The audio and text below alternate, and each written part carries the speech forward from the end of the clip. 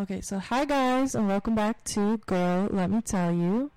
And today we have Jessica. Yes, hello. So tell me a little bit, about your experience in the system. My experience in the system has been a rough path.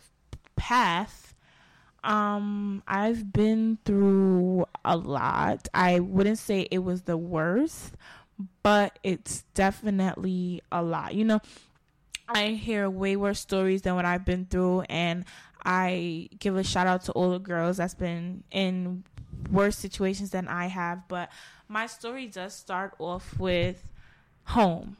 Everything does come from home, whether your home is a foster home, your actual parents, adopted parent, doesn't matter. It always comes from the place that you think is home. So home was basically rough for me. I was probably about 11. I would say 9 to 11. Me and my mom used to get into arguments. She would hit me. It would be a lot of back and forth. It would get violent, physical, until ACS had removed me out of my home. They gave my mom a neglect case, and my mom was sent to prison, not for a long time, probably like 3 days, so she went to jail. And they gave her a neglect case. They sent me to an RTC at 12 years old. I never had the chance for a foster home or a group or anything like that. I went straight to a RTC. Pretty much my life on RTC was, you know, you gotta fight for what you want. You gotta be there. You gotta be strong. And if you show any type of weakness, you were considered a threat. It's always like, oh, if you show weakness, there's no way considered a threat. But the biggest threat you could have was weakness. I was jumped, I was fighting, I was getting into brawls probably every day. Summertime, my whole cottage was on lockdown, couldn't go outside. It was rough. For a 12-year-old, it was really rough. A lot of stuff has happened to me in my lifetime that has turned me into the person that I am now. Over time, I've learned to build a wall where I can control my anger, and it is hard. It is nothing that you can do in a 1, 2, 3 day process, or even in a week or two. I wouldn't even say it takes months. It takes a real big life experience, which I'm gonna get into a little bit later, to change you as a person. It takes something big. Sometimes it takes pregnancy for certain people, like a child. Sometimes it takes just the right fight, the right hit. Sometimes it takes a devastating moment, maybe a death in a family, or something happening to someone so they can realize, like, okay, what you're doing is like, enough is enough. You know, my experience that made me wake up to say enough is enough is when I was 12, or probably 13. I was sent to prison. I did 8 months. I stabbed up some kids on my campus and a staff member. It was self-defense, but obviously they're not going to look at it like that. It changed me because I didn't want to be in jail for the rest of my life. I was looking at attempted murder. My charges dropped to assault in a 3rd degree. And I, as a 12, 13-year-old girl, you don't look at jail like, you know, as a place you want to be 3 meals a day. It's just not something that you want to do. And it traumatized me. It made me into a person that not only feared the prison system, but it turned my anger into something worse than it ever was. And I would say that it was the most traumatizing moment in my entire life because I felt like I had nobody on my side. My mom was the only person that came to visit me. And yes, me and my mom used to get into heavy brawls. But you know what they say, like, your mom is always going to be there for you no matter what. And I know that's not the case with some people, but that was definitely, you know, the case with me. My mom was there every court date. And we lived in Brooklyn. My mom lives in Brooklyn. I live in Brooklyn. And she came all the way from Brooklyn to Woodfield. I don't know if you know where that's somewhere. It's kind of upstate by Yonkers. And it's far, you know, with her not having a car, her having to take the bus sometimes. Her car broke down on her once on her way there. So then she had to call AAA to think. It was just like a whole bunch of, and to put my mom through the stress, I saw how it was affecting her. They weren't thinking about stepping me down to NSD. I ended up getting stepped down to NSD, but before this, when I was back inside a lockdown prison, like 16-hour day lockdown, they were not thinking about giving me a step down. They were thinking about sending me upstate to OCFS with the big girls. And a 12-year-old going with the big girls was like, oh, you know, like, that's really a wake-up call. And I was so glad that I wouldn't say the best lawyer, because he was a horrible lawyer, from the lawyer that I had when I came back to Brooklyn. But I'm blessed to say that I had a lawyer that was able to drop the charges from attempted murder to assault in the 3rd degree.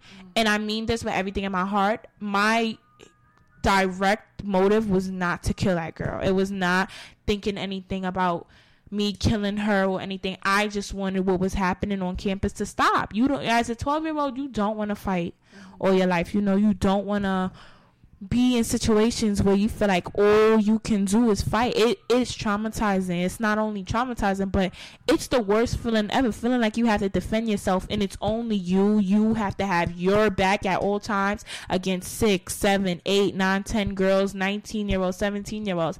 And yeah, I was a big 12-year-old, but at 12, you know, you still have the mind of a 12-year-old, even though my body probably didn't look like a 12. I had the mind of a 12-year-old. Like, I used to do kitty things, whisper in people's ear, yell in their ear, you know, all types of stuff. Like, when I went to jail, I never can say I really thought about suicidal, but I did have thoughts like, you know, maybe if I wasn't born, or maybe if I wasn't here, this would have never happened to me. Or maybe if I killed myself a long time ago, this would never happen to me. I would have never been in this predicament right now. But God willingly, I am happy. Thank to God, I'm happy that I never, you know, did anything like that. And I was able to proceed in life. And it really affected me and it changed me, because when I was younger, I used to think that I could get away with anything. Like, I could literally go smack somebody, steal something from them, steal from a store, anything, get away with it. And it just gave me a wake-up call. Like, you're not going to be young forever. One day you're going to wake up. You're going to be 19. You're going to wonder why, like, the years went by so fast, you know. Now, I'm still currently residing in ACS. I am voluntarily placed. I'm trying to get out of ACS. It is hard, but, you know, I can go back home. That is an option for me.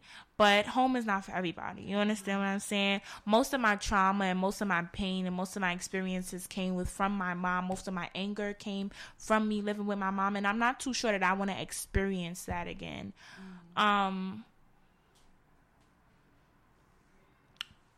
lot of stuff happened to me when I was younger that made me feel like it was me against the world. From points where, you know, I got touched and people never believed that I was telling the truth, or they just had a thought that I was lying because I was a bad kid and stuff like that. And it's just like, you know, imagine what other people that got more than touched go through, you know. And thankfully that it wasn't something way more than what happened, but imagine that it was, and still nobody would have believed me. You understand? I think that since I had a bad history, people used to tell, like, put a bug in my mom's ear, like, oh, don't listen to her, you know, she's not true, whatever, or say, you know, just leave her, just give her up, this, that, and the third. And finally my mom was like, no, like, I'm not gonna do that. But after a while, she started getting the bug and, hey, okay, if you're not going to give her up, then put her on medication to slow her down. They did have me on medication. They ran like a couple tests. I didn't need it. So it was like, okay. They took me off the medication probably in about a week or two. A lot of stuff happened. Like, that's all I can say is that a lot of stuff happened to me in life that I have more opening up to do. I have more growing and learning. And I just hope that girls all around the world know that there is somebody that you can talk to. You always can have a safe place, whether it's Girls Vow, whether it's a church, a priest, whether it's you going in your bathroom and just like, you know, saying people that don't even believe in God, because at a certain point I didn't believe in him till now. I to this day, like, sometimes I still questioned, is he real? Why doesn't he answer certain stuff? Why does bad stuff still happen to good people, And like I said, everything is for a reason, whether you don't see it today or tomorrow, because granted, if I never went to jail that night, what could have happened worse? And if you don't understand, maybe I would have stabbed them, got away with it, and then the next couple of people I would have stabbed accident. I could have killed them. You understand what I'm saying? Like, and it's just like,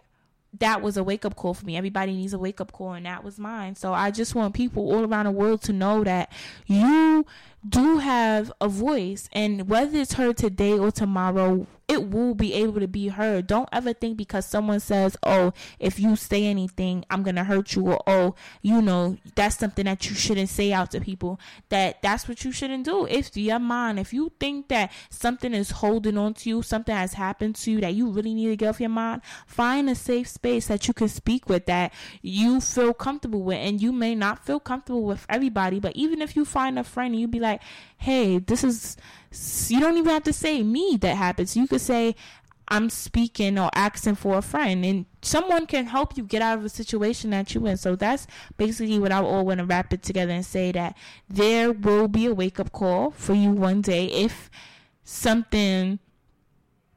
doing something that you shouldn't, or even if you're not, even if you mess up one day, everybody gets a wake-up call. Everybody needs a wake-up call someday, and you're going to get it. And if you want to stop that wake-up call, which I don't think you will stop a wake-up call, but if you want to try to prevent it or make sure that it's not something as bad as what I went through or what a lot of other people go through, you could try talking to someone before you boil up that anger or that depression or those suicidal thoughts or anything that's happening in your life. You can always speak to anyone. That's what I have to say. Well, thank you for sharing, and I'm glad you're on a better path now.